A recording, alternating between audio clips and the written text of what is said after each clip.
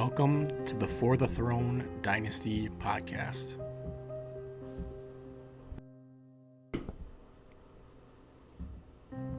Starring your defending champion, Randy of House Santarelli, Ryan of House Palmer, Logan of House Meyer, Tyler of House Para, Danny of House Sladkey, Jake of House Hollyfield, Andy of House Pollock, Michael of House Sladkey, Justin of House St. Peter, Steve of House Ellinger, Garrett of House Sturkin, and Will of House Larson.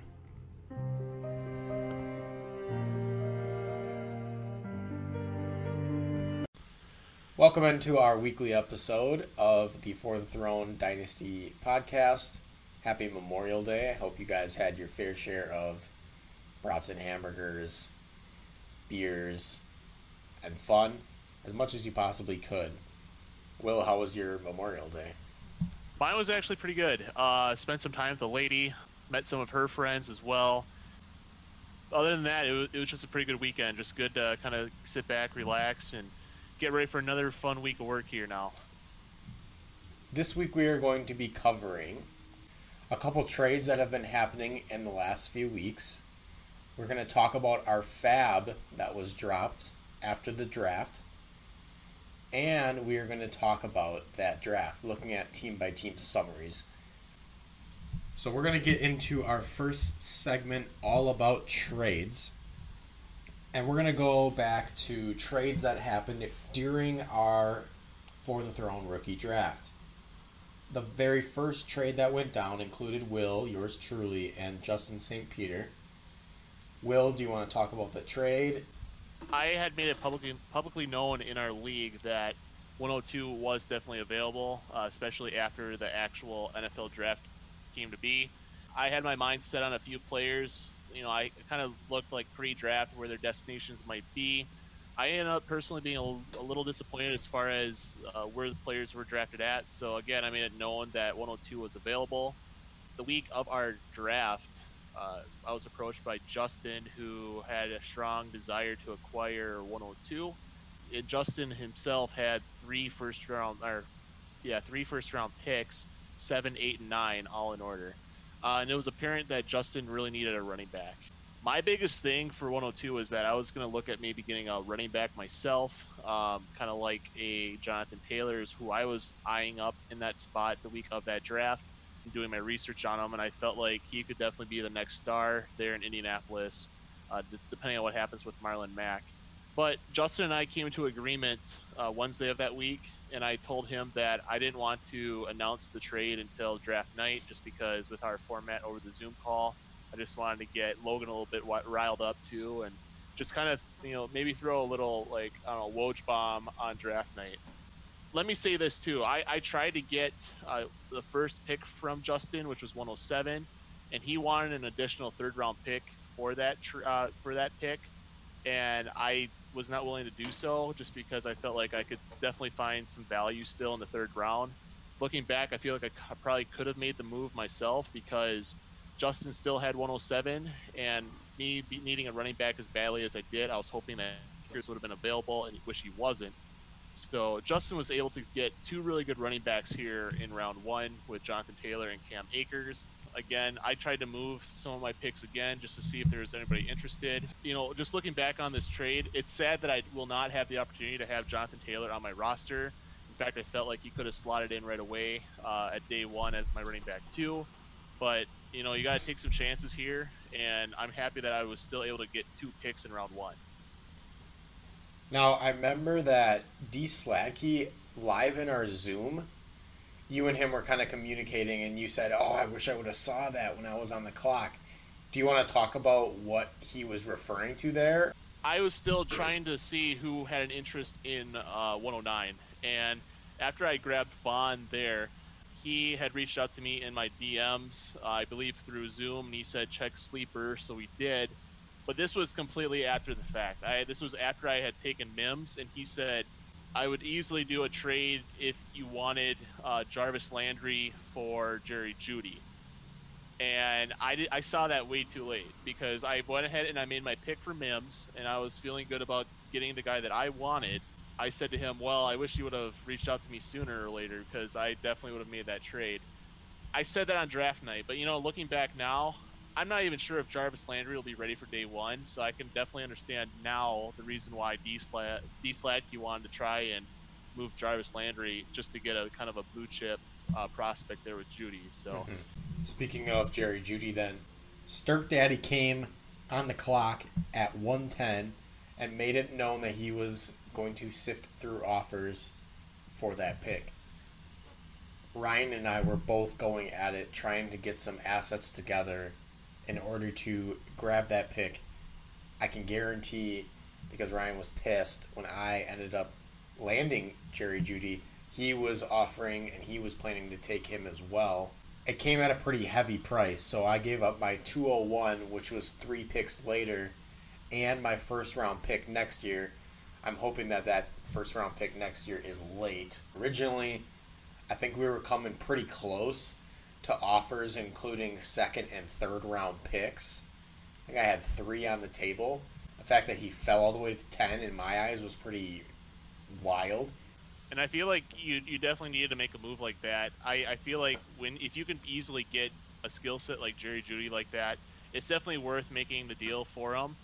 Yeah, it does come at a cost, but I feel like in a very deep class that this wide receiver class was, this was kind of a necessary move on your part in order to get the guy that you wanted there. Andy made her 203 available, and she ended up sending it to Tyler, who moved up 2 spots. Andy grabbed his 205, so she only moved back 2 spots, and she got Tyler's third round pick. Tyler called it a backflip, like all of his picks are, and he ends up trading up to grab Tua Tagovailoa. Yeah, and he could definitely have a good career as well. There also comes risk with Tua being taken a little high there, but I understand his motive in trying to grab the guy that he wanted there at 203. Again, this is a guy that could easily stash on his taxi squad and just see if he maybe gets the opportunity to play this year in 2020. Our next trade happened between me again and Stirk Daddy, so our second time trading. I ended up sending my 311 to Stirk Daddy, and I grabbed his 4th, so the middle of the 4th this year, and his third round pick next year. So I got 2 picks for the price of 1. And I really thought that he was moving up to grab Cole Kmet, the rookie tight end from the Bears, who was still on the board. However, he traded up to grab Hayden Hurst, who is a pretty safe tight end to be drafted at the end of the 3rd round, knowing that Austin Hooper really prospered last year, and I know you felt the effects of that. So it was a very good trade in my eyes for him. For me, it was pretty irrelevant. I mean, I get a 3rd round pick next year, which I do like. Yeah, and I feel like he kind of felt like he was on the hot seat, needed to make some sort of a move once the first tight end was taken off the board. Just coming from my perspective, I wasn't a fan of this trade. I felt like it maybe wasn't necessary. Hayden Hurst, I believe, just looking at our board here, was the only free agent out of all of our rookies here. So only one of 48 being free agent picks was actually quite an eye-opener, I guess, from my perspective. But he definitely gets his guy in Hurst, and like you had mentioned before, Hooper definitely thrived down there in Atlanta, and I feel like this could be Hayden Hurst's year in a new offense, going that new featured guy with Matt Ryan, just to hopefully take some eyes off of Julio Jones and Calvin Ridley for sure. Looking at his roster, he only had Darren Waller on his team for tight ends, so it was pretty solid that he at least got a tight end to put into his depth chart behind Darren Waller. He did recently put Darren Waller on the block as well.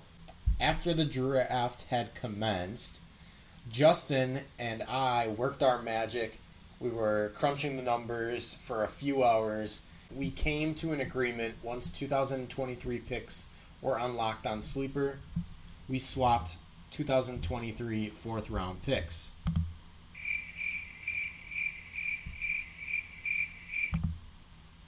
What were your thoughts on that trade? Yeah, it was a substantial blockbuster, to tell you the truth. I felt like it was more for comical relief, to tell you the truth. So not really much to think about here. I mean, we're in 2020. That's 3 years from now. So I guess we'll have to wait and see. After that, Randy traded away one of his soldiers from his quarterback camp in Kyle Allen to Stirk Daddy for a 2021 fifth round pick.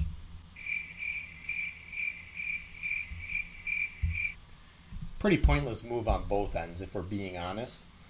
I know Randy's said, well, at least I got a pick, but at the same time, okay, it's a fifth round pick. Yeah, and I feel like, just from my point of view, our fifth and sixth round picks next year in our rookie drafts will probably end up being spent on IDPs.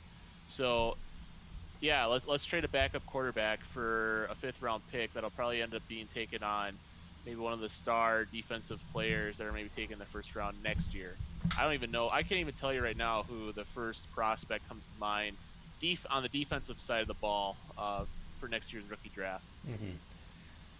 Then Stirk made a really good trade, I thought, for all startup dynasty players. If they're having trouble with quarterback, the best thing to do is go out and look for teams that have good quarterback depth, and especially veteran quarterbacks, because the price is going to be very, very low in order to acquire them. He ends up trading a fourth round pick to Justin for Phillip Rivers. Phillip Rivers, he's on a 1-year contract with the Colts. He was solid with the Chargers, obviously, for his entire career. Had to give up little to nothing.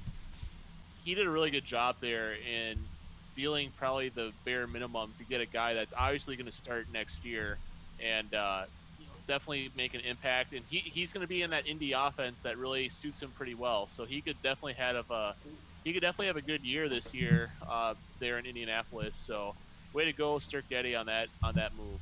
Next trade I want to touch on was one in which I acquired Paris Campbell, who was a wide receiver rookie last year from the Colts. He didn't play most of the season with an injury, but I ended up getting him from Little Slads for a third round pick next year and $6 of fab.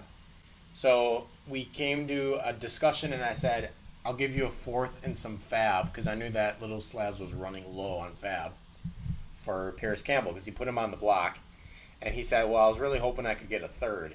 So I said, yeah, I can definitely give you a third for next year. He said, all right, but now I have Paris Campbell, another piece to my wide receiver core. I thought it was worth the gamble, at least to try. I was just trying to get some more depth on my bench.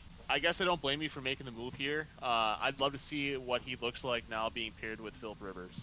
Going down to our final trade I wanted to discuss briefly, Danny Sladkey ends up getting Damian Williams, who was a stud in the Super Bowl, really good at the end of the season last year when they actually gave him the work. And he ends up giving a 2022 third and fourth to his brother. Damian Williams is some nice insurance, knowing that he also has Clyde Edwards-Helaire. So now he has basically the entire Chiefs backfield of relevance. Yeah, and I feel like that was a good move on his part too, and I don't think he really gives up that much either. I feel like, at the bare minimum he's got like a running back 3, maybe a running back 4 in Damian Williams. He still has some value in that Chiefs offense. Again, depending on what happens with Clyde Edwards-Helaire for sure. Mm-hmm. Even on week 1, who does he want to start? I hope he doesn't start both, but he's going to have that decision to make. Do I want to go with the rookie, knowing he was a first-round pick? Do I want to go with Damian Williams until they work CEH in? Kind of a decision he needs to think about even right now. We're going to come right back after this break and talk about our recent waivers that have processed of note. Come, bow before your king. Bow, you shits. Will and I went through all of our recent waivers, and we picked out some that we thought were of note, either a big-time steal or a big-time overpay. And we're going to kind of talk about those. So the first one we want to talk about is Nick Foles, who went to Little Slads for $76. That is the sound of all of Little Slad's waiver money going down the drain into a backup quarterback. What were your thoughts on this, Will? I don't get it. I mean, would you rather have some fab available? I get he's going to be like a hot commodity. I don't know if the Mitchell Trubisky experience is going to live on another year in Chicago. That's why they brought a guy like Foles in who can win in big games. But to spend $76 of your own fab money just to get him. So I personally don't understand the move, but if you want to spend your fab on a backup quarterback, that's fine. He could very well, to play devil's advocate, win the camp battle. Trubisky is trash bisky, we know that. But the thing that really irks me is this money carries over into the regular season. So to waste 3/4 of your budget that you don't lose, you can continue to build it, was what really bothered me. I think the next closest was around $30, maybe even less. I feel like maybe like between $35 and $40 on Nick Foles would have been more than enough. Another very questionable move was when Lefty acquires Frank Gore, who, yes, he seems like he's never going to retire, but in realistic terms will be retiring. Recently signed with the Jets. Lefty spends 1/4 of his budget on Frank Gore. We don't even know if he's going to have a role with the Jets. Maybe some goal line work. I was a little puzzled by that move. Logan, we're talking about the same guy here who spent $90 on Gronkowski last year, and then he retired, and he ended up working in WWE and then on Fox. So, I mean, maybe he's got a plan up his sleeves. I personally felt like $4 was more than enough for Frank Gore, but hey, I guess $24 is. I'll let people be foolish with their fab money. I really don't care. Just from a GM standpoint, that's just too much money for a guy that's 38 years old. Another questionable one was Stirk Daddy dropping $30 on Gerald Everett, who is a backup tight end with the Rams. I know you've mentioned that they do 3 tight end sets, but now they just drafted Bryson Hopkins. Tyler Higbee is also there. Gerald Everett really got his role taken from him from Higbee late in the season, and it seems like Higbee might be the guy moving forward. There were 3 other bids on Gerald Everett here of note too. There was a bid of $1 and there was a bid of $0. So just to bid $30 on probably, maybe a tight end 2 in Los Angeles to me just seems pretty foolish from Stirk Daddy's part. Again, I'll let him spend his money the way that he wants to. I feel like Gerald Everett's luck is starting to run out in LA. And then Josh Reynolds was the next one that Stirk Daddy dropped some money on. He dropped $35 on that. So if you look at Everett and Reynolds combined, that's $65 of his off-season fab. Reynolds, I think it's a good pickup for him because Reynolds at the moment is the wide receiver 3 behind Woods and Kupp. I could see like $15, but he at least gets the guy that he probably believes in would be a nice rotation piece for his team. I wonder if these guys ever take into consideration that we do have fab that is kind of needed during the regular season. A nice little overbid, but I'm going to say it's a good overbid in my eyes, was Justin dropping $32 on Lynn Bowden, who is the hybrid running back, wide receiver. He played some quarterback even from the Las Vegas Raiders. And Justin gets him for $32. I was pissed about this one. I think I dropped 17, and I was like, I think that's going to be enough. But Justin doubles my bid and ends up with Lynn Bowden. Yeah, I dropped 0. And I think John Gruden's got a good piece here with Lynn Bowden Jr. And he's going to play him all around the field. He might even become like, the Raiders version of a Taysom Hill. I feel like he's very versatile. I'd love to see how he's going to fit that offense, but I think that was a good move from Justin's part. Yeah, it's $32 and it's a lot of money, but that's kind of what you need to do if you want to get maybe one of the top rookies that wasn't taken in our rookie draft. Yep. Right there. Justin even told me when I met up with him this past week that he was trying hard to trade up into the 4th round so he could take Bowden. Moving on then, and we have Jace Sternberger, who Randy did draft and did have on his team last year. He dropped him, and he's now a starting tight end with Jimmy Graham being gone. Justin, again, wins this one, and he spends $22 on Jace Sternberger. I think I bid like $7. Yeah, I bid 0. Jace Sternberger really came on towards the end of the year. He played really well in that NFC Championship game against San Francisco.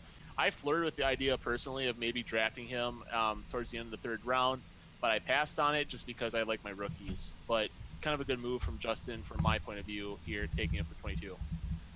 And then the party continues for Justin as he ends up by tiebreaker winning Quintez Cephas from the Badgers, who is now on the Detroit Lions, for $14. I know he said he was doing front flips. He said he didn't want to do back flips and steal Tyler's mojo. So he ends up getting Quintez Cephas. I'm going to play the devil's advocate here. I'm not a fan of Quintez Cephas. I feel like the guy himself does not have the speed or the hand size to compete in this league. I feel like he's going to be overmatched right away with NFL secondary. But again, with with this rookie pick right here and spending a little bit of money here, I do know we have a lot of Badger fans here in our league. It's kind of like a lottery ticket. If he ends up being the star in Detroit, then good for Justin. But from my point of view, I just don't see it. One thing I did find interesting is Quintez Cephas' now teammate, Jeff Okuda, said that he viewed Quintez Cephas as the hardest receiver to guard. I can't wait to see the Quintez Cephas versus Geronimo Allison camp battle. Then we get into Jesse Bates. Jesse Bates was won by Stirk Daddy for $0.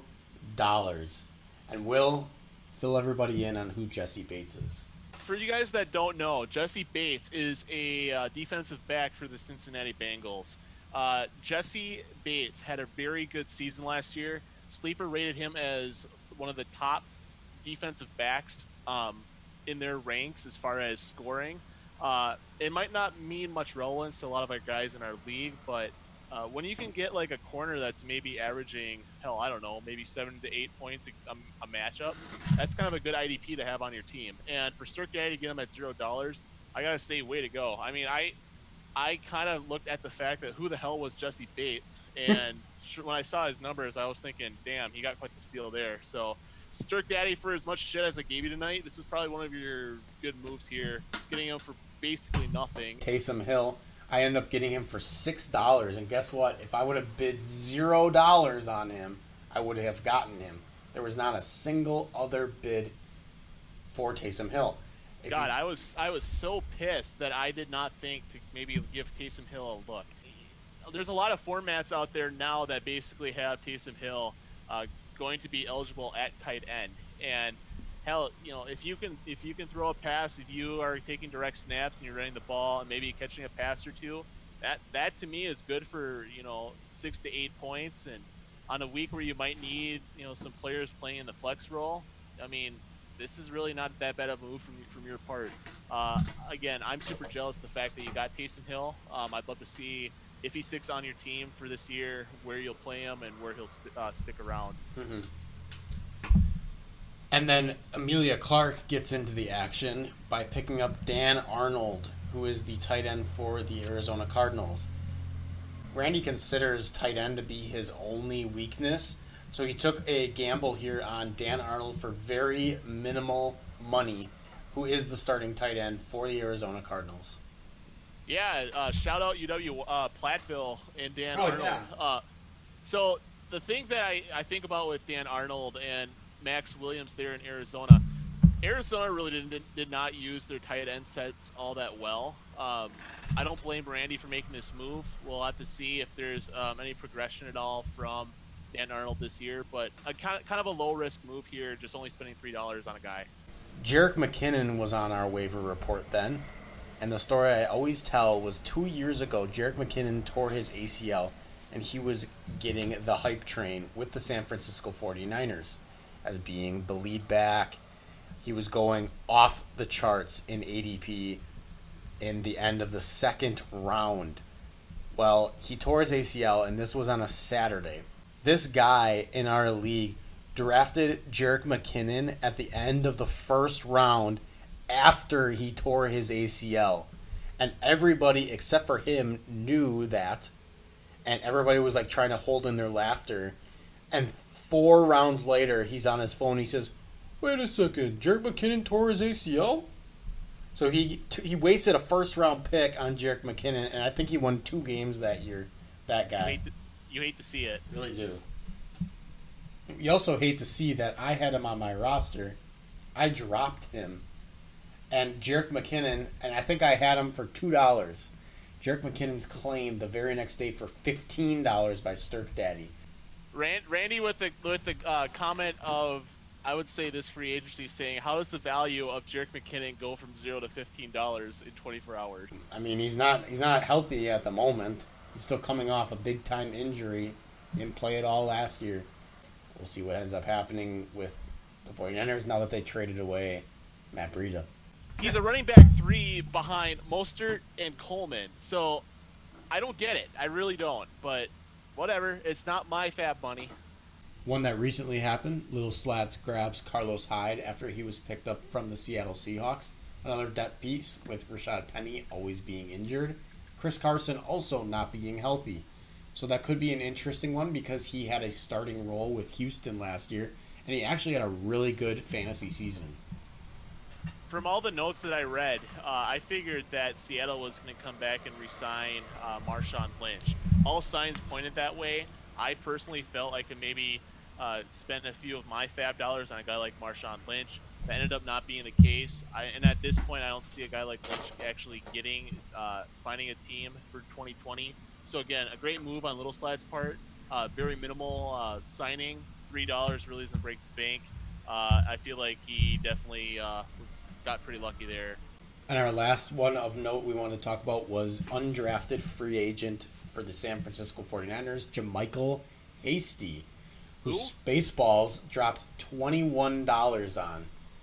And that was really one that I was puzzled by because we were about 5 to 6 days into our free agency. No one spent a single dollar on him, and Spaceballs puts 1/5 of his budget on him. I think he is still trying to figure out the fab system, but it was nice to see that he was active and he at least got a free agent on his team. JaMycal Hasty had a great year at Baylor last year, was basically undrafted, and now finds himself in San Francisco, basically behind Mostert, Coleman, McKinnon, and I think it's Jeff going Wilson. to be a battle between Wilson and Hasty kind of for that fourth spot. Again, Spaceballs is new to this league. We're trying to teach him as much as we can for the time being. Again, just kind of a questionable move here, just to spend $20 on a guy that probably will not have much value on our deep rosters as we have here in Port of the Throne. We'll be right back to talk about our final segment, which is just a team-by-team summary of everybody's draft.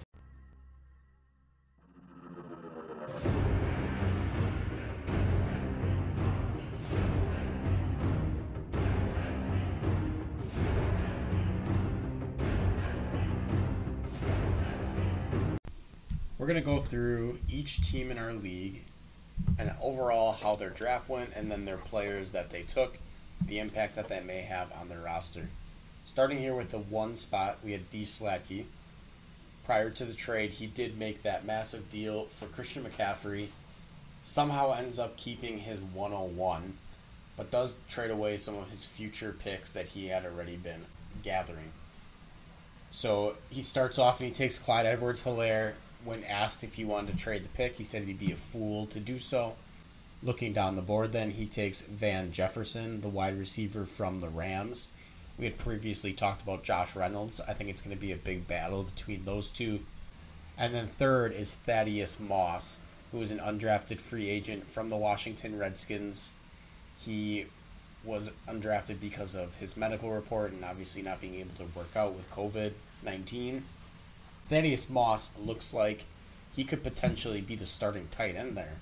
So that was a really good pick, and we all pointed him to go to Randy. You know, back when we did our mock draft, I think D. Sladkey was really excited to get a guy like Van Jefferson on his roster.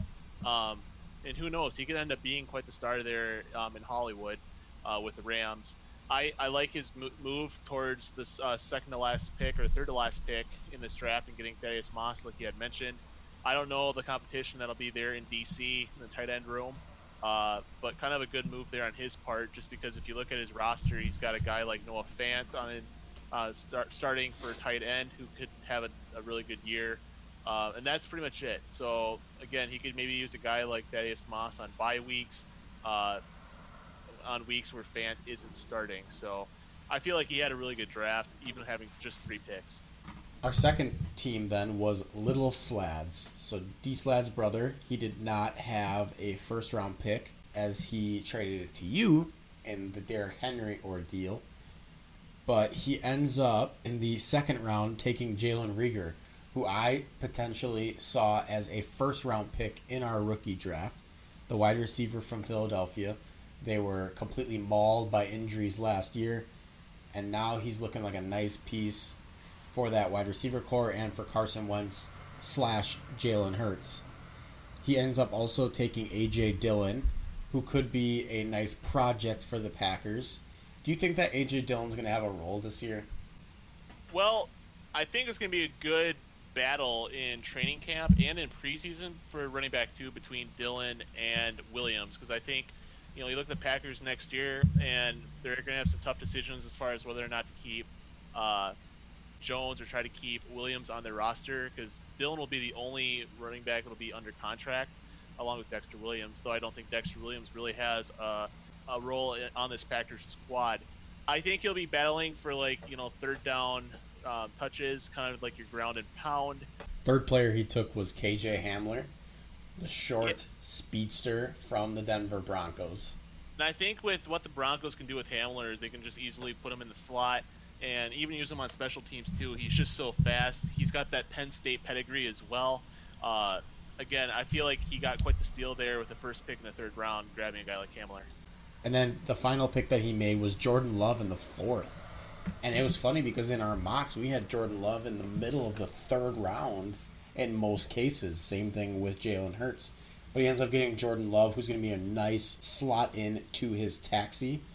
And hopefully a nice piece when he eventually gets the keys to the Green Bay Packers organization. And maybe this season he'll get some snaps in that Packers offense with however they choose to deploy him. I feel like, maybe instead of taking Love there at 4-2, that he maybe would have went with Jalen Hurts instead, just because for how often injured that Carson Wentz is. That's kind of, an eye-opener when you take Jalen Hurts in the second round when you're Philadelphia. So I personally would have rather seen Hurts taken before Love, but he's now got a pretty good handcuff in the event if Rodgers gets hurt or if Rodgers is in his last year in Green Bay, the year in 2020. So overall, nice draft for Little Slats, who does get some nice weapons to add to his revamped team after his expansion draft. Let's get into our third team, which is Andy's team. And man, I think this segment's going to take 30 minutes.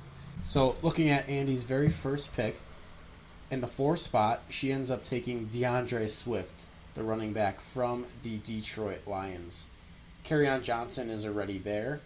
However, DeAndre Swift now brings a healthy as well as younger back to the Detroit Lions. What do you think about DeAndre Swift?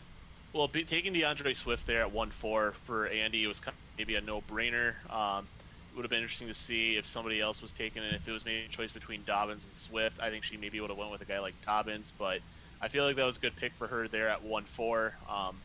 I don't know what DeAndre Swift's role is going to be in Detroit this year, but he definitely does bring some value there to Detroit. I think it was also the right pick, as you said, because there was no other running backs in that first tier left. There was Cam Akers, but I would slot those 4 at the beginning together, and she just gets with whoever's left over. Her second pick then was Justin Jefferson in the 6th slot. But she gets a nice piece. He is the wide receiver 2 looking at it in Minnesota now that Diggs is gone. What do you think about Justin Jefferson? I think this was more of a fandom move on her part. I said, wow, the fact that she took Jefferson that high. I was expecting Judy to go at 1-6, but she definitely gets the wide receiver that she personally likes. And who knows, maybe he's got great hands, and he's got that LSU pedigree as well. So he's definitely going to have a good role in Minnesota this year. And I'd say that was kind of a good pick for her. Maybe a little too high, but again, that's completely her choice, and hopefully he pans out for her. I could have also seen her taking Cam Akers and doubling down on running backs. Knowing that she just lost the best running back in fantasy football, I figured that would be a nice revamping to her running back depth there. Her third pick in the first round was Joe Burrow, quarterback from the Cincinnati Bengals. She knew that if she didn't take him there, she was not going to get him at 203. She made mention that she had been dreaming about drafting Joe Burrow, and she ends up getting him to add to her quarterback depth. Andy renamed her team Mrs. Burrow, and this was kind of a move that she needed to make because the only quarterback she had on her roster was Jimmy Garoppolo. So kind of a good move there. I can't wait to see how Joe Burrow is going to look in that Cincinnati offense or how his numbers will look. It's kind of tough to tell. He had a great year in college, but that doesn't always replicate success in the NFL. Great move for her to get Joe Burrow there at 111. Then with her next pick, she ends up getting Michael Pittman, who is a wide receiver for the Indianapolis Colts. We will see which wide receivers Phillip Rivers really comes to love, but Michael Pittman is a nice piece to add there to the Indianapolis Colts. Well, with Pittman playing on the outside in a one-on-one situation, I feel like he's definitely going to win a lot of those battles. So I feel like she got a great wide receiver there in Michael Pittman, a good prospect out of USC that I personally liked coming out of the draft. And me thinking that the Packers maybe would have given him a look, but the Packers chose not to go any route with wide receiver this year. He should be the team's deep option here in 2020. Then the very next pick, she takes Zach Moss, the running back from Utah. Zach Moss is a bruiser, and a lot of people were not happy, especially those that are believers in Devin Singletary, because they thought he would be a workhorse going into this year. Zach Moss, I think, is going to get a lot of work in the red zone, specifically around the goal line, pushing it in for some touchdowns. Yeah, I could see a guy like Zach Moss getting maybe 6 to 8 touchdowns this season. Kind of a good guy right now just to keep on her taxi, just because we don't know what kind of a good role he'll have or how often he'll be expecting the ball out of the backfield. But he's a great complement to Devin Singletary up there in Buffalo. To me, I felt like that was a good pick for her just because she does need running back depth, and I feel like he definitely fits that role there for her in that spot. In the third round, then, she took Chase Claypool with her second pick, the wide receiver from Pittsburgh Steelers. Juju's going to demand some big-time money, and we'll see if the Pittsburgh Steelers end up giving him that. But Chase Claypool was a second-round pick from Pittsburgh. So all the tape that I saw on Chase Claypool was the fact that he was a really good special teams player. Another player that comes to mind, with Chase Claypool is he reminds me a lot of Hines Ward. And for a lot of you guys that don't know about Hines Ward was a great blocker, and I feel like that in itself gives him kind of the edge maybe over James Washington in week one. And he's kind of a good pick there in Pittsburgh just to be catching passes from Big Ben as well. He could definitely be intriguing in this league, and he could definitely have a significant role right away. And that's kind of a good pick to get there at 3-2 for Andy's purposes as she continues to rebuild her roster. So she takes back-to-back Steelers. I like this pick because there's a lot of uncertainty with the Pittsburgh Steelers backfield. James Conner's hurt all the time. He's going to be a free agent. Yeah, he's definitely a little guy for sure. He's only 5'8", coming out of Maryland there. Like you said, Conner's got a pretty big injury history, so he's kind of a guy just to watch for playing time this year. Again, a good pick from Andy's part as she continues to build her team. And then she takes the second IDP off the board at 305 in Isaiah Simmons, the flex defensive player for the Arizona Cardinals. Really good draft to that point as well because she addressed all offensive needs. Didn't reach too high on an IDP, and then she gets like a stud in the middle of the third. Yeah, definitely a good move on her part to grab Isaiah Simmons. He can basically play all over the field. I'd be curious to see where exactly he's going to go there in Arizona, but he's very versatile, and he's kind of like that Swiss Army knife on defense. At the start of the fourth, she takes Devin Duvernay, who is a wide receiver for the Baltimore Ravens. What do you think about Devin Duvernay? I think he's got good hands. He's pretty quick. I really liked him when he was at Texas. He's kind of a name that really sticks out. Not a bad grab there at 4-1 for her team. Again, just kind of a wide receiver just to keep an eye on. She'll probably stash him on the taxi squad this year. I really doubt that she'll drop him at all. And then her final pick of the draft came with the top drafted tight end in our recent NFL draft in Cole Kmet from the Chicago Bears. He has a ton of talent, but the Bears also have 8 tight ends. We'll see what his role is. I do like this pick, though, in the early 4th, knowing he was the first tight end drafted in the NFL draft. As I kind of look at her tight end room, she's got a guy like Evan Ingram now, who is kind of injured and just kind of a guy that, in my opinion, just is extremely unreliable. And now she can also put Cole Kmet in there too. And she's also got Delaney Walker, which we kind of discussed earlier in the show. He's probably not going to have he's probably not going to sign on with a team. He's likely done. He's also injured as well. So a great move on her part to grab Kmet there with her last pick in this rookie draft. So she had a ton of picks. I felt like Andy addressed a lot of her needs. She's got 10 picks next year. So she's going to continue to just rebuild that roster. And she's got a lot of good pieces to get excited about in the near future. Our fourth team was Cascade Bear. His first pick was at the end of the second round. He ends up taking Antonio Gibson. he made mention that Antonio Gibson is being compared to Christian McCaffrey. I have no clue where he got that comparison to. I've never seen that. But I think he's going to fit right into that Chris Thompson role, who is now with Jacksonville. The Redskins hoard their running backs kind of like the Bears hoard their tight ends. He can say that all he wants about Gibson, but I don't see it. But again, with where he took Gibson, not that bad of a pick at that slot at 211. Kind of appropriate in a sense too, just because you look at his team. He's currently got Mixon on his roster, the running back for Cincinnati, and he might be under a holdout this year until he feels like he can get the money that he deserves. And I just look at the rest of his running backs. He's got Mack, but just a lot of guys that are just like, and I don't think they really just have like a whole lot of value kind of in a dynasty format. Then he had 2 4th-round picks. He ends up first getting Patrick Queen, who is the now linebacker for the Baltimore Ravens. I like that piece for him. Third player was Albert O. I'm not going to even try to pronounce it, but Albert O is the tight end for the Denver Broncos. Also a very intriguing pick. I would suggest he puts him on his taxi squad because they do have Noah Fant there, and we don't really know what Albert O's role is going to be yet. I agree with you there. I feel like he's going to be best suited on the taxi. Patrick Queen is a really intriguing prospect coming out of LSU. Not much to talk about for Cascade Bear, but he really didn't have the picks to make there. So I felt like he had a really good draft as well. Getting into our 5 spot was my spot.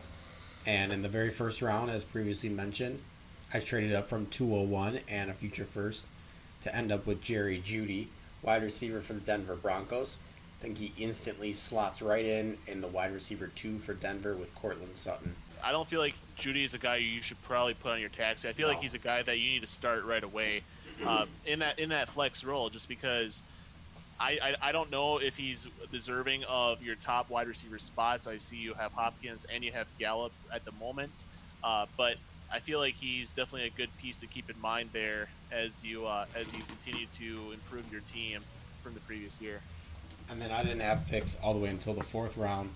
The first one I take is Jalen Hurts, the quarterback from the Philadelphia Eagles. And I know you've mentioned that Carson Wentz you could see potentially getting pulled depending on his health and his performance. But I really like that pick coming at 407. Yeah, I do too. And I feel like you definitely won or probably had the best pick of that round there by taking Hurts. I love Hurts. I loved him from his days in college. You got to keep in mind his interceptions is too. He likes to be a little dangerous with the ball. But again, if he's a guy you slot on your taxi for this year and he ends up, maybe winning that role in Philadelphia, then hey, you got yourself a good quarterback that you could maybe slot behind Mahomes there, and even Tannehill too. Third person that I drafted was Javon Kinlaw, who is now with the San Francisco 49ers. They got rid of DeForest Buckner. I was at 411. At that point, I didn't really see anybody I liked. I should have saw Lynn Bowden / Quintez Cephas, but I didn't. And I ended up getting Javon Kinlaw for the San Francisco 49ers. I mean, I can't blame you for taking Kinlaw there. I feel like he, again, will make that Niners defense better. He's definitely no DeForest Buckner. We'll have to wait and see how he looks moving forward. Our 6th team, then, is Lefty's team. He states that he's going to take a backflip and drafts CeeDee Lamb with his 1st round pick. Yeah, CeeDee Lamb now in that Dallas offense becomes really intriguing. I feel like Dallas maybe took him just to kind of piss Philly off in a sense, because Philly did need a wide receiver, and I did not see this coming, but I feel like he gives Dak Prescott another option there. Kind of surprised he was the first wide receiver taken, but I feel like he's going to start from day one for Lefty on his team, just because I look at his flex options, and he's got Cooks from Houston, and he's also got Crowder, and I feel like a guy like Lamb is definitely an upgrade over any of those two that he could easily slot in his flex right away. His 2nd pick then was in the early part of the 2nd round. He trades up and drafts Tua Tagovailoa from the Miami Dolphins to add to his quarterbacks. Man, he just did another backflip. His quarterbacks on his roster are Kirk Cousins and Matt Ryan, and so a guy like Tua is not that bad of a pick either, because as we all know, Matt Ryan's getting older.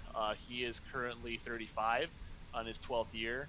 And then just Kirk Cousins really is not that productive of a quarterback here in dynasty formats. So kind of a good pick, just kind of take a chance on Tua and just see what he can do down there in South Beach. And his final pick then was Antonio Gandy Golden towards the end of the third round. I was not happy with that. I knew you were not very happy about that pick. There's guys like Terry McLaurin on that team, but I feel like Antonio Gandy Golden's kind of like that second option there in Washington behind Haskins. So kind of a good pick from Lefty's point of view. I feel like a guy like Gandy Golden's probably going to sit on his taxi just because we just don't know what kind of a role or how productive he'll be in year one. But I feel like he's a good receiver you can easily put there on his roster, on his taxi squad for this season. Then we get into the 7th slot, and we have Stirk Daddy. Stirk Daddy traded up, and he got the 3rd overall pick, which was originally mine. And he ends up taking J.K. Dobbins, the Baltimore Ravens running back. Keep in mind, Mark Ingram's still in Baltimore too, so it's going to kind of be tough to project his value. But again, it's kind of an option that you can maybe put there at the running back 2 slot for Stirk Daddy. And then he traded away his second first-round pick to me and moves back to 201 and gets Henry Ruggs. He told me it was good because he was targeting Henry Ruggs at 110 anyways. He said if he did not pull off a trade, that's the direction he was going to go. And I feel like Henry Ruggs is kind of a good option too for a flex spot, though it looks like as of right now he's not on a taxi squad.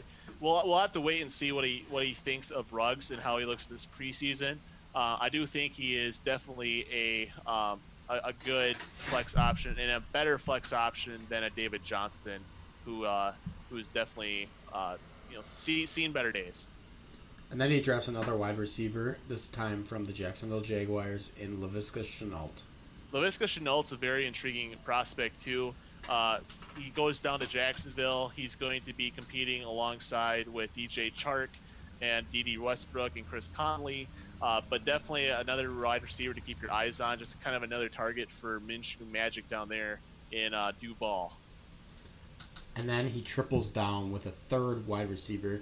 This time, it's another Las Vegas Raider and Bryan Edwards from South Carolina. Yeah, Bryan Edwards is another good, intriguing back. I feel like he's very strong, very physical.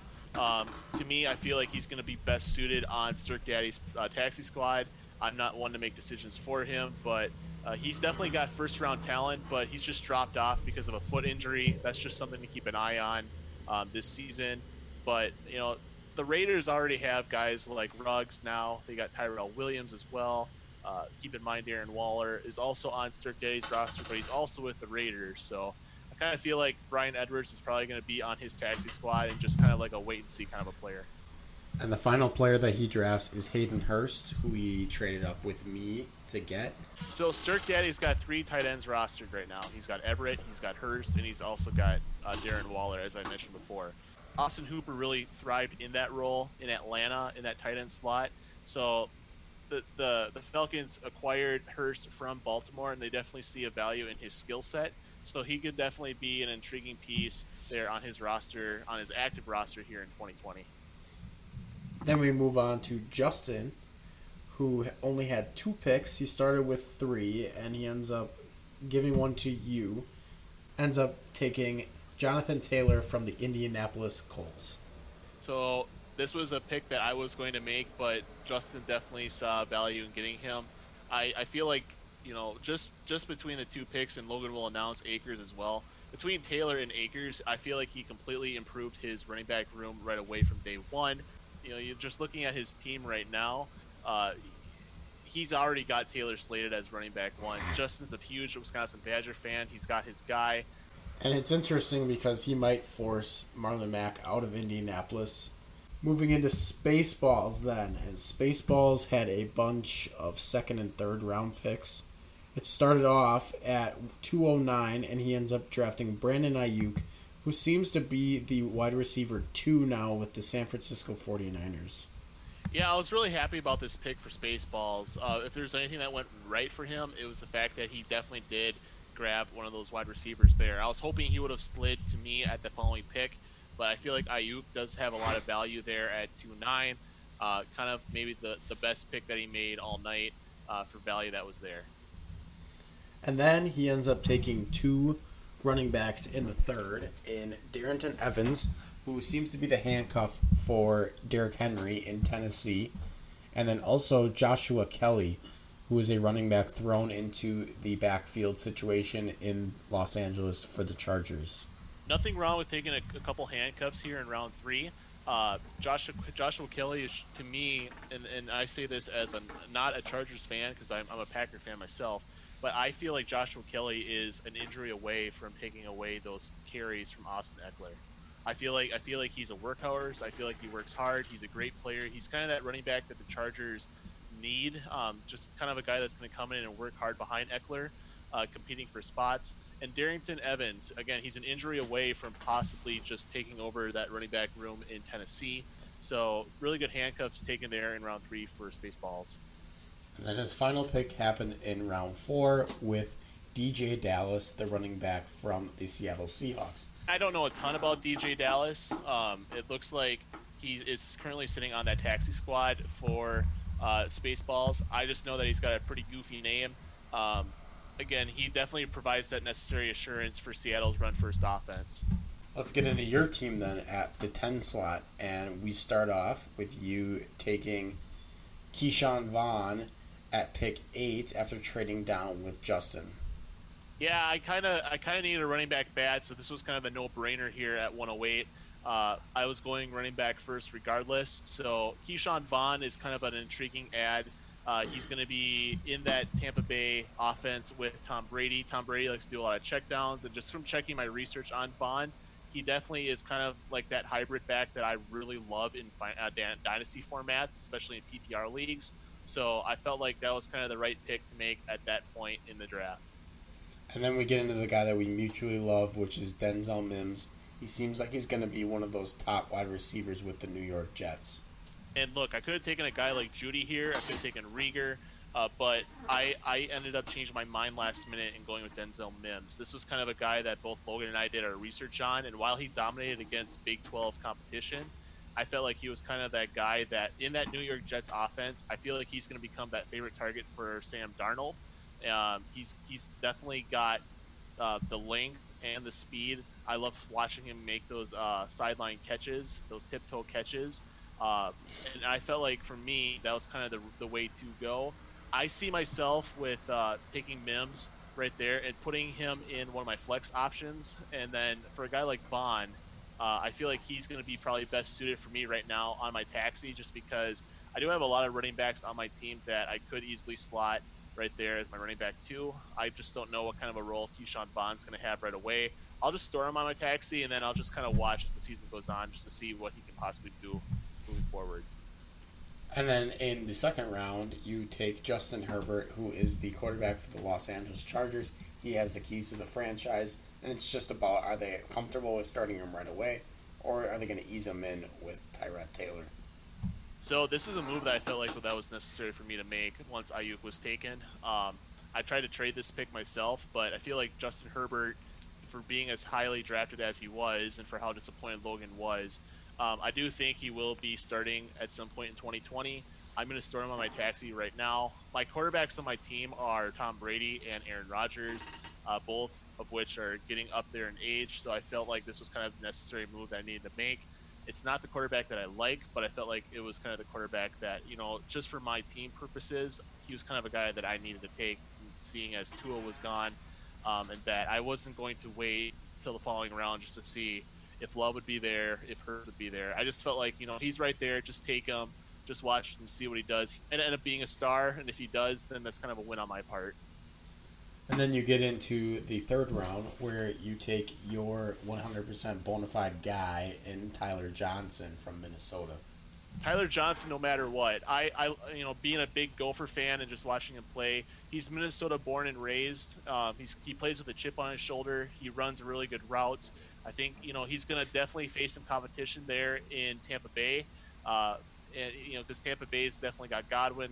They got Evans as well as Gronk, OJ Howard, and even Cameron Brate as well. So I can't wait to see what his role is going to be in that Tampa Bay offense. Hopefully he's rowing the boat there at Raymond James Stadium on that big-ass pirate ship and just putting up big numbers down there here in 2020. And then the final player that you have from this draft was Devin Asiasi, who, as you've mentioned before, may take on the Gronk role as tight end for the New England Patriots. Yeah, and I felt, for me there at that spot, it was between Asiasi and Cole Kmet. And I actually went to an expert opinion with Randy just to ask him what his thoughts were. And I told him that I personally liked Asiasi because, if Stidham's throwing him bombs, he's just kind of a guy that, he's got great size, he's got great length. And again, Gronk, he basically fits that Gronk mold right away too. So I'm excited to see what kind of a role he'll have. Tight ends kind of don't have a whole lot of value as rookies, but if he can actually end up being a good pick for me, then I felt like I maybe struck it rich 2 years in a row between Hockenson and then Asiasi. And then we're going to get into our longest segment, Psych, in Randy's draft, which he had one pick in the middle of the fourth round, and he ends up taking a shocker in Adam Troutman, the tight end for the New Orleans Saints. I think we were all pretty surprised that he didn't take Thaddeus Moss just because of the ties with Randy Moss and Randy being the biggest Viking fan that I know outside of my sister. No, I feel like he's kind of a good pick there. Troutman's now in New Orleans with Drew Brees. He gets to learn quite a bit behind Jared Cook. Just a guy there that he's got a lot of upside, especially if he can get it going down there in the Superdome. Moving on to Ryan's team, and Ryan had 5 picks. He started it off at the end of the first round by taking T. Higgins from the Cincinnati Bengals. Yeah, and T is definitely a new target for Joe Burrow there. Kind of back-to-back Bengals there, taken at the end of our first round. He had a great career there at Clemson. I'm kind of surprised he went Higgins rather than Rieger there, but that again is his choice, and that is his own research there for taking Higgins right away. Moving into the second round then, at the end, he takes Chase Young, the first IDP off the board. Going to be a monster for the Washington Redskins and that kind of scary defensive front. Yeah, kind of a surprising move, though, from my point of view, to take him at the end of the second round. The highest IDP taken being Chase Young there. I felt like you could have grabbed a guy like McFarland that was taken there kind of in the middle of the third round, but hey, not a bad move, especially when you're sitting at the end, and that basically when you just look at your team up and down the line, he's pretty much set throughout. He's just looking for depth pieces. Mm-hmm. The third one that he got was Eno Benjamin, who is a running back for the Arizona Cardinals. I think he took him for the sole purpose that he has Kenyon Drake, and he wants every part of that backfield. He did just trade for Chase Edmonds from me, so now he has all 3 backs for Arizona. Yeah, and this is just my opinion. I feel like Arizona's offense is a run-first kind of an offense. So, again, probably a guy he'll just stash on his taxi squad and just kind of just watch throughout the season. And then the fourth round, he had 2 picks. First, starting with LaMichael Pirine, who was drafted by the New York Jets. And the last one that he had was Jason Huntley, running back for the Detroit Lions. So I do like the Pirine move because he's just kind of a depth piece, because you just never know what you're going to get with Le'Veon Bell. Again, he might have that kind of that fantasy value if he ends up, in a running back by committee. I feel like, again, he's maybe an injury away from kind of getting a lot of those reps. He'll probably be a guy that sits on the taxi squad right now, but just kind of a piece to watch moving forward as Le'Veon Bell, in his contract situation with the Jets too. We'll see how that looks here by the end of the season. But definitely a guy that I probably will see on a taxi squad. And then Jason Huntley, I can see the exact same thing. He was a very late pick by the Detroit Lions. I don't think he has any part of that backfield going forward at this moment, so he's just going to stash him on his taxi. That is all we have. So moving forward, episodes that are coming up include, we're going to do team-by-team breakdowns. Each team is going to get their own episode. We are also going to be doing a positional ranking episode. So with that being said, thanks for joining us this week, and we will see you next time.